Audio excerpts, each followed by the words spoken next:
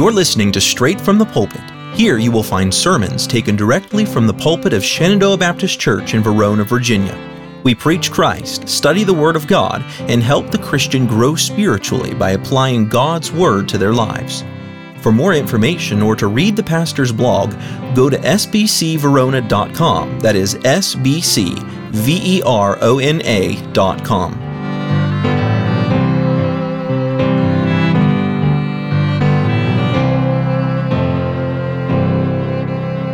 All right, we're over in Isaiah chapter number 51 this evening, and of course I'm going to have to do a little bit of reviewing with you because it's been a couple weeks here since we've been together in Isaiah 51. So starts out here in Isaiah chapter number 51, and again, remember that we've turned a corner again, as I like the same analogy I like to use, and we're talking about the Messiah and about future events that are to come. And in chapter 51, he speaks to Israel here again about future events, about a future destruction that is going to be coming upon them via Babylon, and then captivity, followed by a release from captivity, and comparing, in a sense, Cyrus, the future king of Persia, of the Medes, being, in a sense, a little s savior and allowing them to return back to their land, comparing that to Jesus Christ, the Lamb of God, like we just sang about, being the capital S Savior and allowing them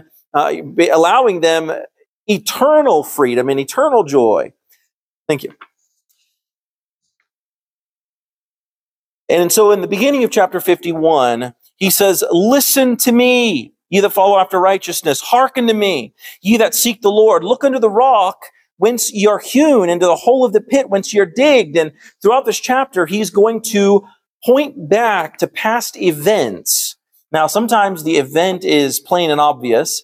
Sometimes the event is a little more of a head scratcher as to what he's pointing out. And you'll see as we go along what I mean by that. But in verse 2, he says, look back to Abraham.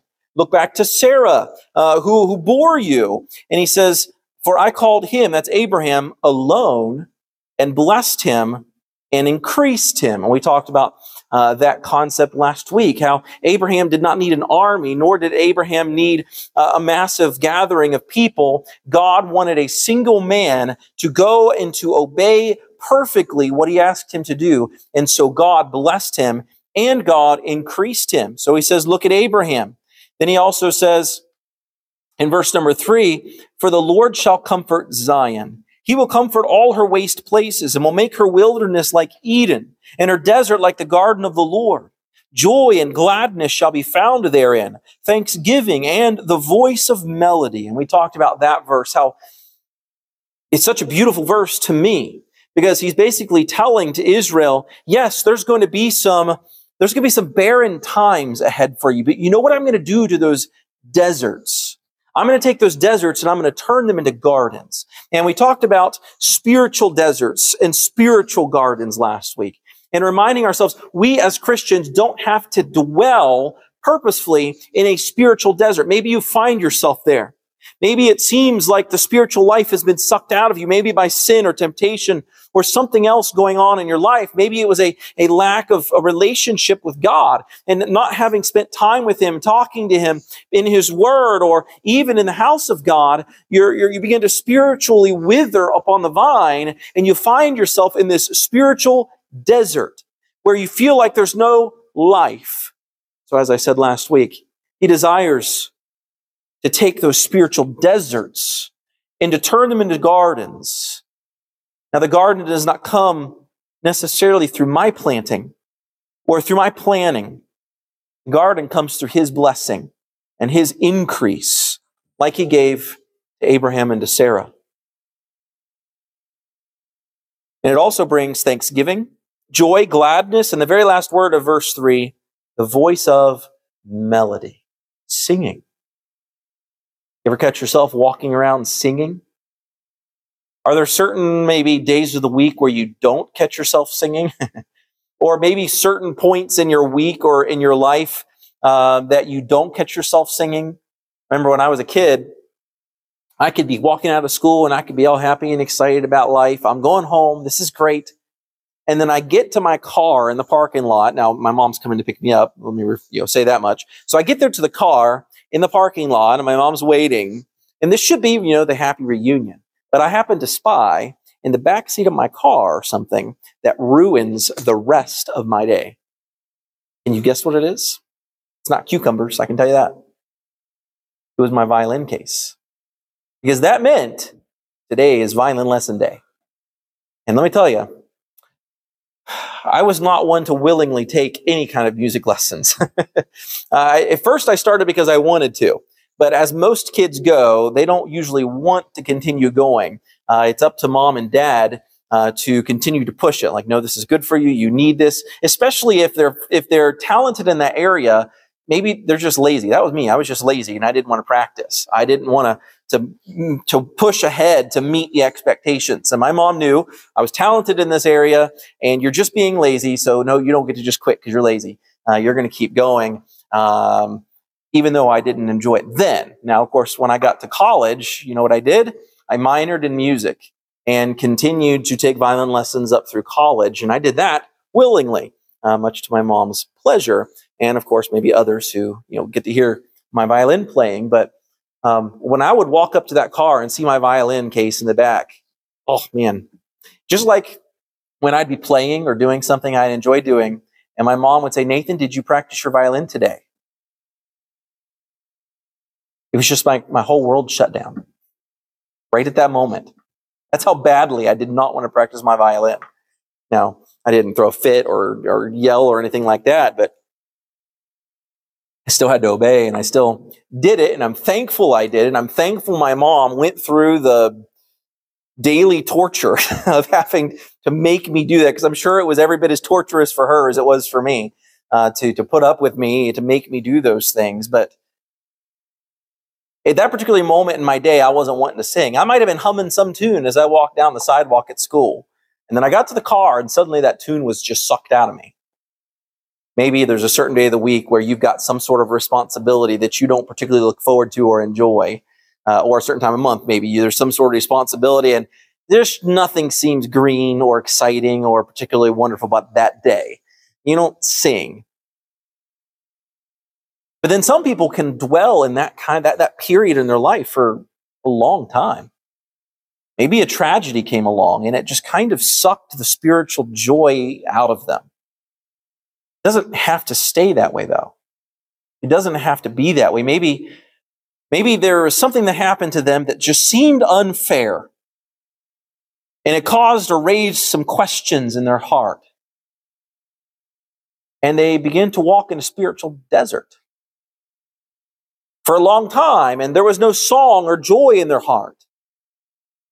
What does he desire to bring? He says to Israel, and far off in captivity out in the middle of the desert, he says, I desire to take your barren places. I desire to take your wilderness, your waste places, and I will comfort you, and I will bring joy and gladness and thanksgiving in the voice of melody. But you know what it doesn't say he was going to do? It doesn't say he was going to fix all of their problems. And of course, we can look back throughout Israel's history, and even after Israel returned after the captivity, they had some real struggles to rebuild the city and the temple. And even then, boy, they have a long history of being troubled there in that land of Israel.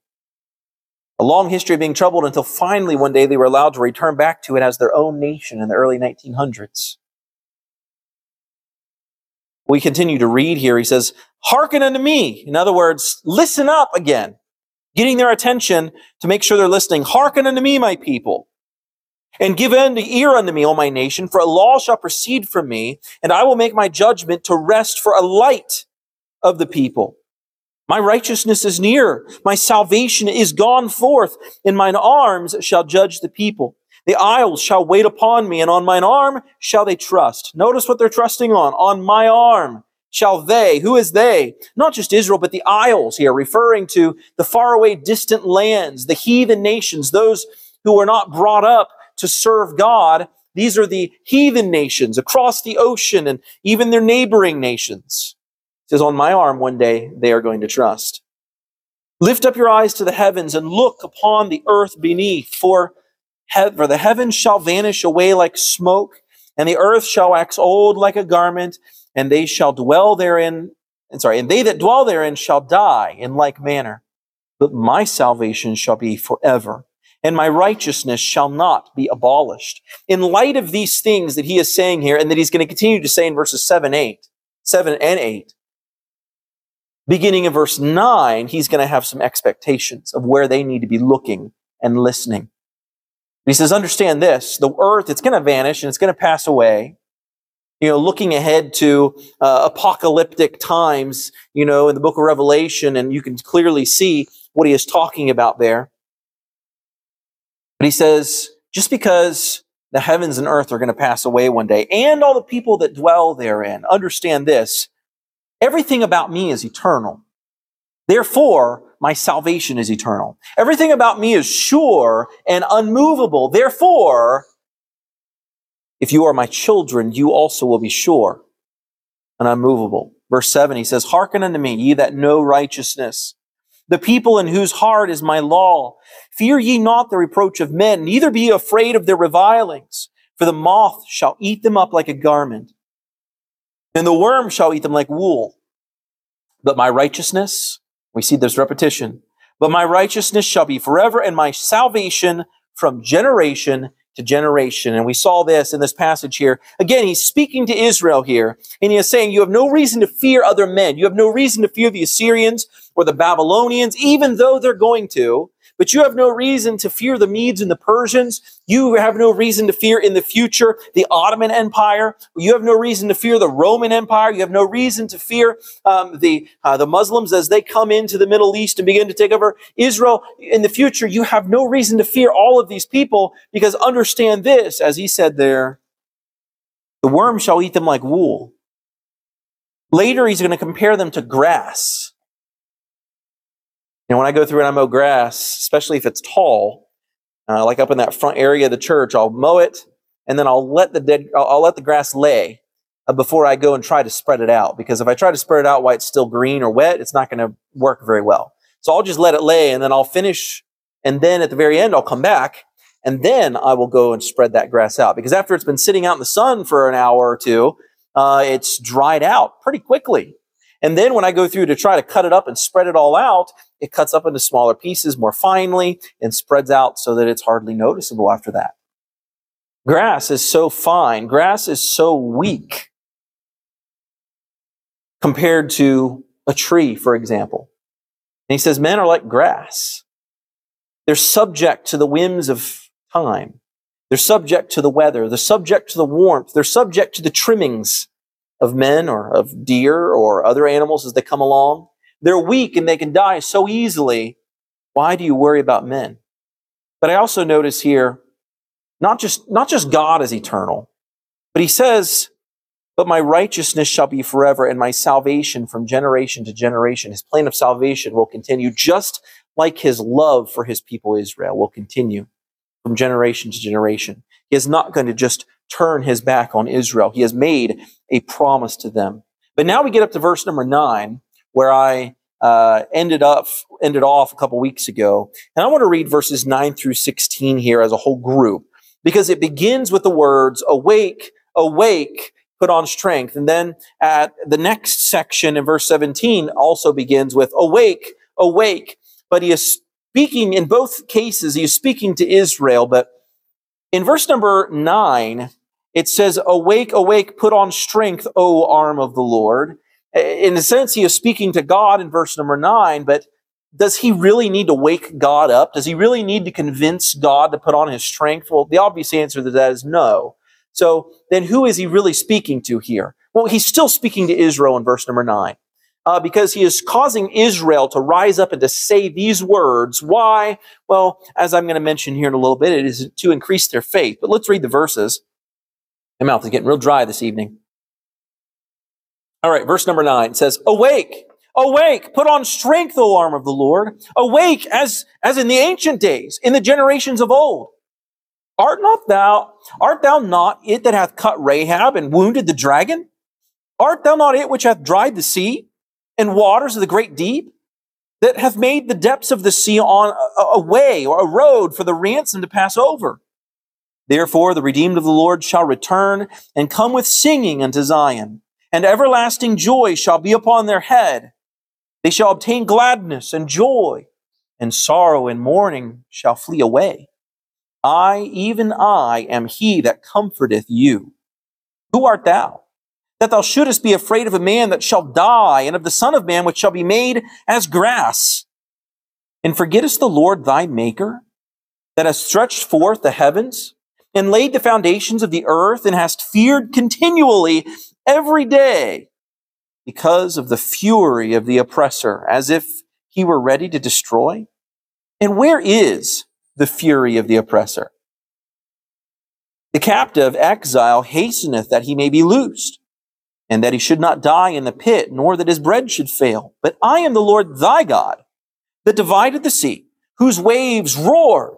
The Lord of hosts is his name, and I have put my words in thy mouth, and I have covered thee in the shadow of mine hand, that I may plant the heavens and lay the foundations of the earth, and say unto Zion, thou art my people. I like this section. But you go back to the beginning where he says, awake, awake, put on strength, O arm of the Lord. Here we have the faithful believer who is calling out to the Lord, looking to the Lord for salvation. Why? Because they are looking back to God's great works of the past. Like when he says, awake as in ancient days, in the generations of old. And then he's going to ask a few questions here. Is this God not the same God that? And then they'll mention some things from the past. What's curious, though, is the way it is worded here at the beginning. Awake, awake, put on strength, O arm of the Lord. This wake-up call is not a wake-up call for God. It's more of a wake-up call for the believer. Psalm 121, verse number 4 says this, behold, he that keepeth Israel shall neither slumber nor sleep. So they're not calling to wake up God on Israel's behalf. No. It's for the believer to call upon the Lord in this way. Why? Because it awakens our faith. As we get up and we begin to call, even in such a poetic way as this, as we call for an awakening here, as we call for an awakening of the strength and power of God because of the great things that he did in Pentecost, because of the great things he did during the great awakenings, because of the great things that he is doing in other places, we call upon him to awake. Is it that God is asleep? No, it is not. But it is that my awareness of God's power needs to be awakened.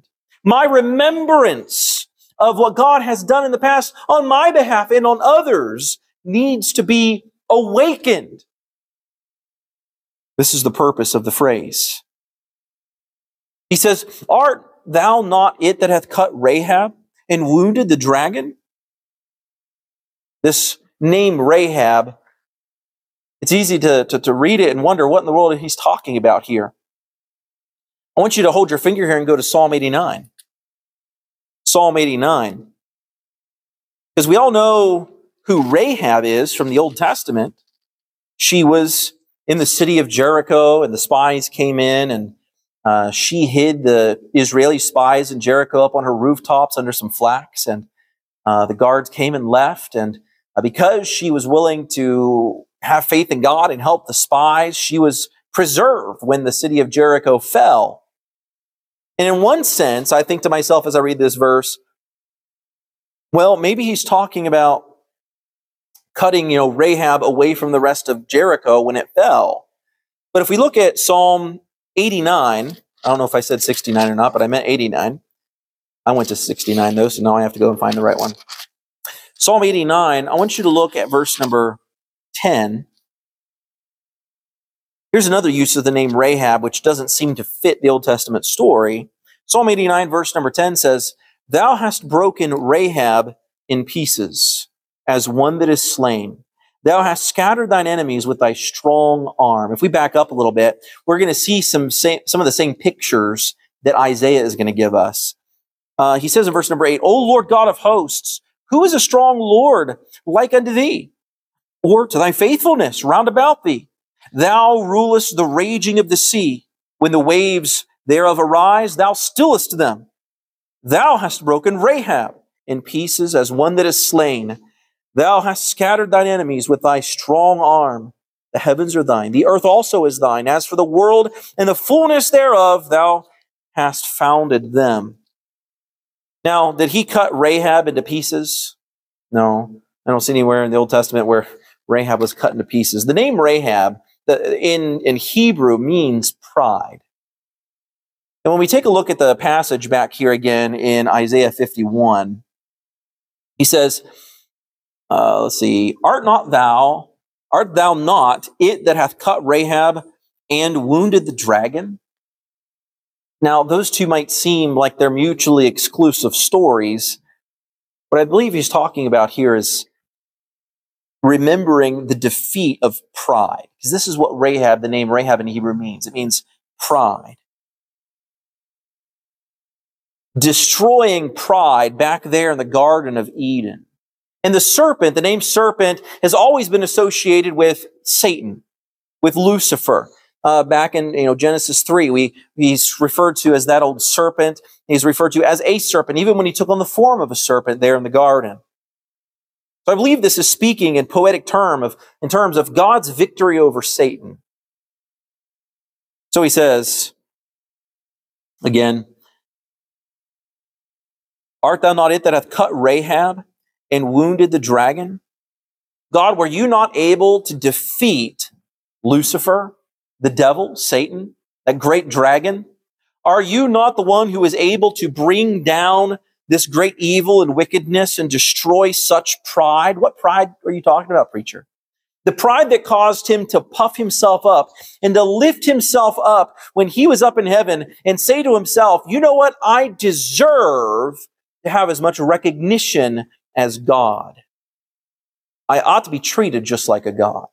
And he began to elevate and puff himself up in pride. And it was unjustifiable pride. And wounded the dragon. Of course, we think back to Genesis when the serpent bit the foot of mankind, but mankind stomped on the head of the serpent, crushed the head of the serpent. Yes, this was the power of God that did those things. We continue on. He says, therefore, the redeemed of the Lord shall return and come with singing unto Zion.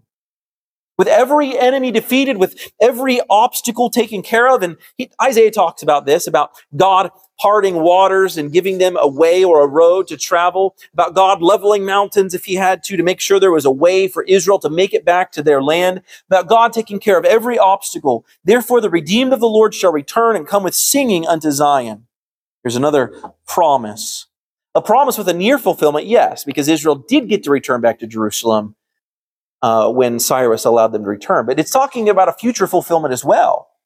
There will be that day at the beginning of the millennial reign when God, or when Jesus Christ comes himself and descends from the sky and lands there upon that mount, bringing us who were raptured up to be with him. We come following him down on white horseback, and we come down and he destroys his enemies there, and he begins to rule and reign there in Jerusalem. And Jews and believers from all over begin to come towards Jerusalem to live there in Jerusalem.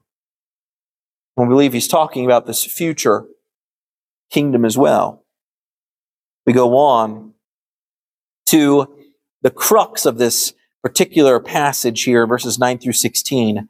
And forgettest the Lord thy Maker. And forgettest the Lord thy Maker. How could you forget the Lord thy Maker? Let's go back and let's read it again. He says, I, even I, am he that comforteth you. Who art thou? Who art thou that thou shouldest be afraid of a man that shall die, and of the Son of Man which shall be made as grass? And forgettest the Lord thy Maker, that hath stretched forth the heavens and laid the foundations of the earth. You forgot about me. And what happens when you forgot about me? The next phrase says, and hast feared continually every day. Isn't it interesting how these two so well work hand in hand? We're only going to live in fear continually every day if we forget the Lord. There are people out there today that live in fear on a daily basis. It may be because of health. It may be because of finances. It may be because they fear the collapse of the world or society. It may be because they're in a war zone. But there's people out there today that are living constantly in fear. And it may seem sometimes that my fear is minuscule compared to somebody who's living on the border of Ukraine and Russia and dealing with the fear of missiles and bombs and soldiers on a daily basis. But he says the reason you fear is because you forget the Lord. Perfect love casteth out fear. And when we love the Lord and when we understand Him, fear and the presence of God are exclusive from one another. If I am remembering the Lord daily in my thoughts, then the fear of not having finances available should a need arise, the fear from that is far from me. The fear of some people fear about the plane falling out of the sky, or some people fear about a sinkhole underneath their house, and some people have irrational fears, like I'm afraid of frogs or something like that. Well, I would consider that to be an irrational fear anyways. But some people have some strange phobias and fears, and some people live in fear on a daily basis, and some folks, that worry and fear and anxiety gets to become so much a part of them that it physically affects them. Their blood pressure, other aspects of their body, causes ulcers and other, adverse conditions. Where is this fear derived from? It is derived from a lack of faith.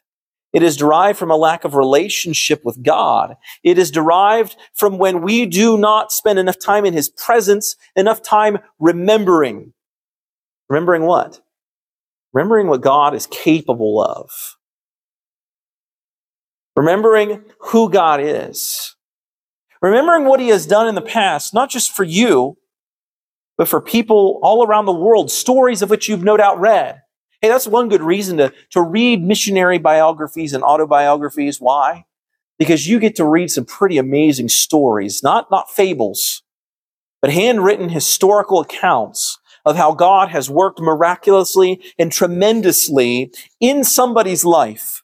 Whether it be personally or as a church or whatever the case is, you get to read that, and it's an encouraging thing. Sometimes it makes you wonder, man, I want to see this kind of stuff in my life. I want to see His hand. I want to see a heavy presence of God's hand in my life like that. But it comes through remembrance. And so He reminds them. You remember crossing the Red Sea? Do you remember as you walked that deep, notice the word deep was used there in referring to the water, the deep waters. Some people say that, actually, the Old Testament mistranslated it, and it's not Red Sea, it's Reed Sea, because the Reed Sea was only about this deep. And so it makes sense if a hot desert wind came through and dried up the Reed Sea for a short period of time. That's probably what happened. That's what they say. But the Bible, no, He says deep waters. I parted those deep waters. They'll say the same thing about the Jordan River. The Jordan River is just a trickle, And so that's really no great miracle. He says, I parted the deep waters. And on top of that, He talks about the fierce waves at the top. You walked across on dry ground and you looked on either side of you, and it was maybe a scary thing. I mean, I can only imagine what it'd be like to walk with walls of water on either side of you and literally nothing to protect you from those walls of water but God. Which, should be the most reassuring thing, right? But I wonder how many of those Israelites would have felt better if there was a big wall there too, and God. If they would have something tangible or physical between them and the water would have made them feel just a little bit better. But you look at those waves and that water, and you think, man, just how quickly that wall of water could just come down upon us all. And it did upon the Egyptian army. Can you imagine? But you forget the Lord, and so you'll continue in fear every single day. It's like when a child decides to ignore mom and dad, to ignore mom and dad's warnings about you shouldn't be doing this, you shouldn't be with those people, you need to be here, you need to be doing these things. And so they've, in a sense, they've removed themselves from underneath the umbrella of protection that mom and dad gave them. They remove themselves out here. They're going to spend a lot of time in fear out here. Because they don't know everything that their parents know. And clearly they cannot foresee the danger and destruction that the parents can foresee. Because they haven't experienced the things their parents have experienced. Into a little child who gets lost in the mall. I remember getting lost in the mall, even if it was just for a brief second. My mom was short, so it was easy to lose my mom in the mall because she hid behind every clothing rack there was, right? I couldn't see her head anywhere. Even when I was taller than her, it was easy to lose my mom in the mall or in Walmart or whatever. But just for those even few brief minutes where you're like, Mom, and you start walking around. And of course, as a kid, you're like, I'm going to have to live in this mall for the rest of my life. I'm only going to be able to eat food court food unless the police come and take me to jail. And then I've got to grow up in jail. And as a kid, your mind is like thinking all of these worst case scenarios, which are probably never, ever going to happen. And then, of course, within 30 seconds, you find Mom. She was over there looking at the, sweaters or something. And she just moved, or you moved, one of the two. It was probably my fault. When you're not under that umbrella of protection from mom and dad, man, everything scares you. What's that sound? Who is that? What's going on? It must be a bad guy, and you are afraid of every little thing. When we forget his tender love and his care for us, he said, I have covered thee in the shadow of mine hand. I like that phrase. It reminds us of how God covered Moses with his hand as Moses hid in the rock. And the Lord made his glory to pass in front of Moses, and he hid Moses there. And the Lord would shelter and would protect his people the same way. He would shelter and protect you in the same way. Imagine having the hand of God's blessing upon you, but imagine having the hand of God's protection, covering you with the shadow of his hand. What great boldness, what great danger might you walk into, knowing that you have the hand of God shadowing you over you. As a little child, maybe you needed a big brother or a big sister or somebody else to protect you. Boy, if they were standing behind you, you could go anywhere. If they were holding your hand, you weren't scared of a thing. You weren't afraid of the dark alleyway. You weren't afraid of walking through the woods. You weren't afraid of the school bully. Not if your dad was there. If he had your hand, you had no fear of those things. Now remember, we have him covering us with the shadow of his hand. Even Satan, who is your fiercest foe, remember this, God created him. He has no power except that God granted him upon his creation. Also remember this, in the midst of his rebellion, he neglected to understand that his eventual doom was inevitable. God declared that it would be so. His rebellion was ultimately going to lead to death. Was ultimately going to lead to his eternal judgment in the lake of fire. So in other words, even Satan is firmly under the controlling grasp of God the Father. And his end has already been written. His end is already known. If God has control of everything, why do we worry so much? Ask this question instead. Where is the fury of the oppressor? This was asked there in that passage. The answer comes, and it is under the control of God. Even Satan, your fiercest foe, God created him, God governs him, and God can do with him just as he pleases. Then, as to that poverty of which some of you are afraid, it will not come unless God permits it. And if it does come, the Lord can alleviate it. I like that quote. Now look at verse number 17. In verse number 9, we are to wake up to the power and greatness of the Lord. We are to open our eyes and to become aware once more of the greatness of the Lord. In verse number 17, we are to wake up to something different. We are to wake up to the reality of God's wrath. On one hand, we need to remember the strength and power of the Lord, and on the other hand, we need to remember God's great indignation against sin and his wrath upon it. Look at verse 17. We'll read through verse 23. Awake, awake, stand up, O Jerusalem, which hast drunk at the hand of the Lord the cup of his fury. Thou hast drunken the dregs of the cup of trembling, and wrung them out. There is none to guide her among all the sons whom she hath brought forth.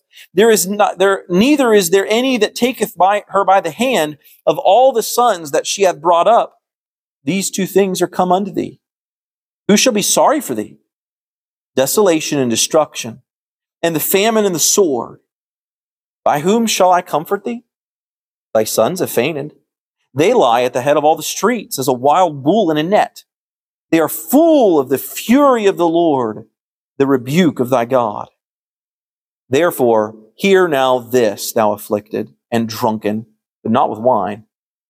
Thus saith thy Lord, the Lord, and thy God that pleadeth the cause of his people. Behold, listen, look, I have taken out of thy hand the cup of trembling, even the dregs of the cup of my fury. Thou shalt no more drink it again, but I will put it into the hand of them that afflict thee, which have said to thy soul, bow down, that we may go over.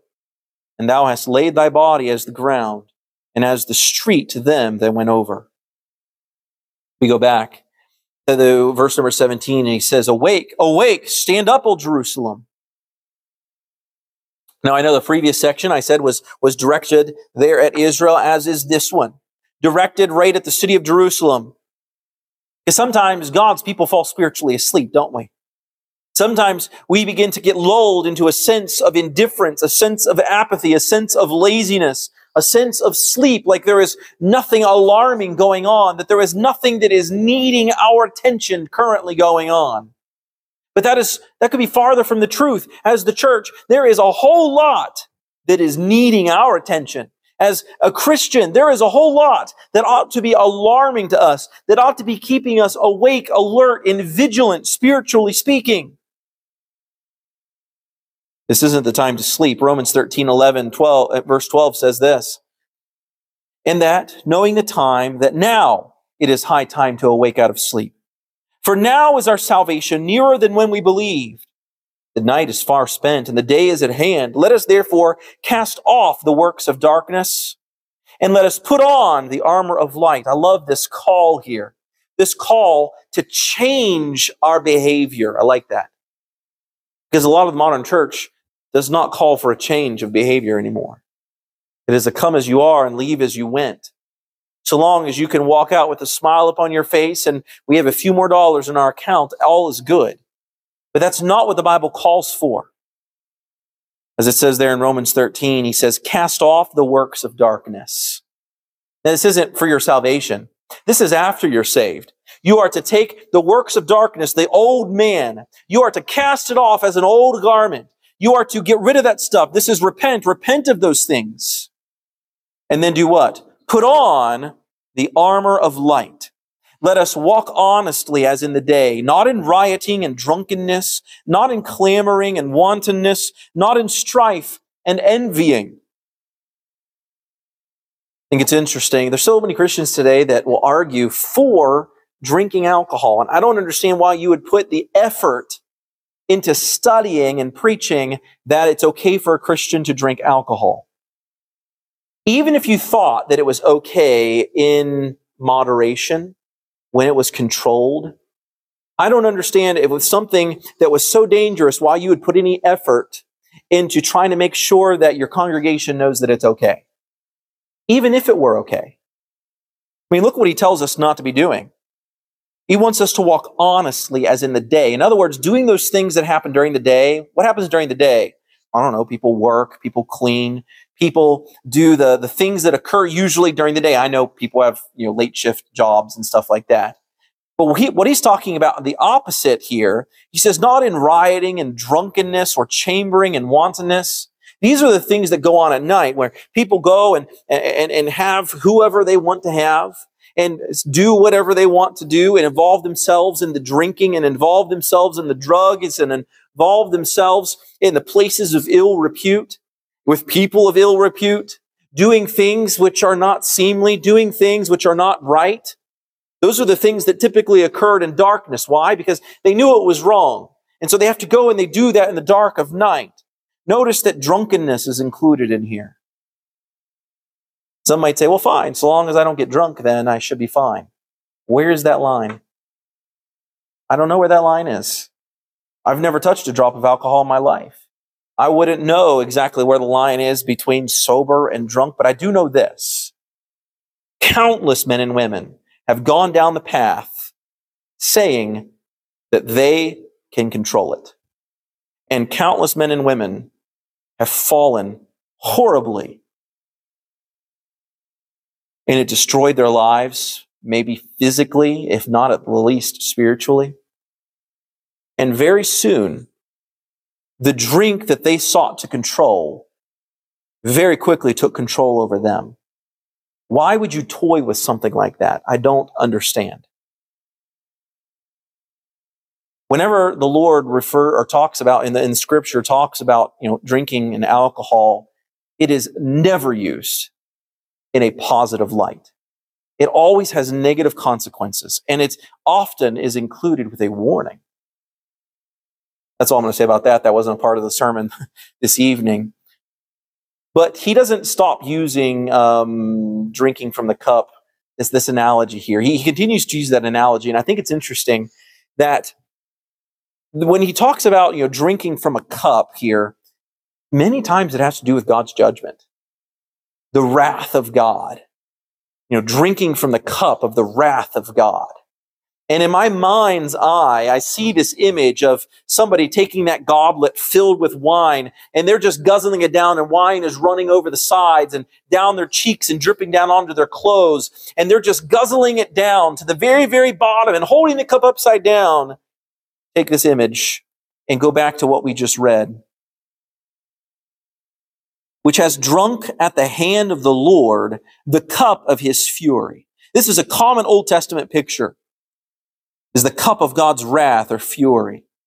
The idea here is that God gives them a full cup of his wrath to those that are under judgment, and they are to drink it. They're to drink it all the way to the bottom and take all of God's wrath. And they did drink at the hand of the Lord the cup of his fury, it says here. And they experienced that when the Babylonians came and captured them and put them under captivity for such a long period of time. The image here gets even further strengthened when he says, thou hast drunken of the dregs of the cup of trembling and wrung them out. Dregs, this is the bottom, the very last bits, wrung them out. Again, giving us the idea of making sure to get every last drop. You have gotten and drunk all of the fury and wrath of God. Every bit of wrath that God has desired to give you, you're going to get it. He talks here about desolation and destruction, famine and sword, about the young men being held captive and having no strength, not being able to stand up or defend themselves, their families, or their nation. I also think about this passage in Luke 22 where Jesus is kneeling in the Garden of Gethsemane, and he says this, Father, if thou be willing, remove this cup from me. Nevertheless, not my will, but thine be done. Another interesting use of the same analogy of the cup. Take this cup from me. Jesus was about to suffer the wrath of God when he took upon him the sins of the world on that cross. He knew that he was going to have to drink fully from that cup. Jesus knew that he was going to have to drink it down to the dregs and take it all. There was no lightening the load of this burden. He could not just take the sins of some of mankind. He couldn't just take some of the sins of mankind. He couldn't just take the sins for the people he liked or the people that he knew would get saved. The Bible says that he died for the sins of all of mankind. He had to drink all of the cup. There was no easy way out for him. He couldn't just say, well, can't you just whip me and make it call that good, God? No, way back in the Garden of Eden, the picture was set. The lamb had to be slain. The innocent pure lamb had to be slain, and all of the blood had to be shed in order for there to be remission of sins, leading all the way up and pointing to the Lamb of God as it was slain, Jesus Christ himself. He says, behold, I have taken out of thine hand the cup of trembling. Notice what happens here. I've given you this cup, or I'm going to, when Babylon's going to come, and you're going to drink all of it. But then, I'm going to take it out of your hand, I'm going to give it to somebody else. Behold, I have taken out of thine hand the cup of trembling, even the dregs of the cup of my fury, thou shalt no more drink it again. And I believe this is more so speaking to a long-term fulfillment for them. Long-term speaking to the time when, under Jesus' rule and reign, Israel is going to have their hearts turned back towards him again during the Great Tribulation period. And then at the end of the Great Tribulation period, Jesus is going to return. And then he's going to rule and reign there with his people once more, and with his bride, the church, once more as well, for 1,000 years. And he says, I'm going to give that cup to somebody else. And he's going to give that cup to Babylon. Babylon, they're going to end up struggling, and they're going to end up falling under the Medes and Persians. And then he's going to give that cup to the Medes and Persians. And you know what, as I mentioned before, you know what's happened to every single nation, empire, or people that has troubled Israel? Every one of them has been brought down dramatically. I remember not too long ago going through empire after empire and country after country that has troubled Israel. And every one of them has paid for it desperately. That's why we as America, we desperately need to continue to support Israel. They may not be the worshiping God in the way they should be. They still may be in rejection of Jesus Christ the Messiah. That's only going to last for so long. I don't know when it's going to be, if it's going to be in my lifetime, if the rapture will occur, and then God will begin to get a hold of the hearts of the people of Israel once more. But nevertheless, that cup of trembling was given away to the enemies of Israel. The Lord knows when to give the cup, and the Lord knows when to take it away. It may be that you have had the cup of suffering. It may be that you will soon. But he knows when to remove it. Because he is God. He's made promises to you. Listen to this quote from a very well-known preacher. He said, when faith is weak, men are in a dreadful hurry. But strong faith does not judge the Lord to be slack concerning his promise. Think about that. When faith is weak, men are in a dreadful hurry. When we don't have much faith in God's provision or protection, we are desperate for him to step in and take care of the problem now. Now, hurry up, God, now. Because we have weak faith. But strong faith does not judge the Lord to be slack concerning his promise. As God achieves his purpose with infinite leisure, he loves a faith that is patient and looks not for its reward this day or the next. He that believeth shall not make haste. That is to say, he shall not be ashamed or confounded by the present trials, so as to rush upon unbelieving actions. Faith leaves times and seasons with God to whom they belong. How strong is your faith? I'm afraid that according to this definition, that is, my faith is sometimes weak. God, I need you to come and answer this prayer now. I need an answer now. I have a deadline, or I have a worry, and I'm tired of worrying, and I'm tired of stressing out about it. I'm tired of that feeling in the pit of my stomach. And Lord, I just need an answer. I need you to fix the problem now so that I don't spend another minute in discomfort. But that's a weak faith. He says, again here at the very end, behold, I have taken out of thy hand the cup of trembling, even the dregs of the cup of my fury. Thou shalt no more drink it again. Verse 23. But I will put it into the hand of them that afflict thee. Those that have said, which have said to thy soul, bow down, that we may go over. And thou hast laid thy body as the ground, and as the street to them that went over. This was common practice in the ancient Near East. It was barbaric. You know, you would make your enemies in an attempt to belittle them you would make them lay down on the ground, and you would walk on top of them or step over them. You were making them in your presence and in their own, realization that they were less than dirt to you and your empire or your city or your people or whatever it was, because of their ethnicity, is because they were a slave, they were conquered, or their race or something like that they were less than dirt. So you lay down and I'll walk on you, because it would be better that you get dirt all over you and the discomfort of laying there than I get a grain of sand upon my feet. And so I will walk upon your backs. And it was a well-documented practice. The Assyrians, you can see in their inscriptions of them doing this to their captive enemies, causing them to bend down, lay down on the ground, and walking on them or walking over them. But God is going to give this same humiliation to those who humiliated his people. Israel did not need to seek out restitution for those who hurt them. God was going to do that, and he promised he would. Church, Christian, we don't need to seek restitution from those who hurt us. We don't need to seek revenge or retribution. That's the word I've been trying to come up with here. We don't need to seek retribution for things that have been done to us.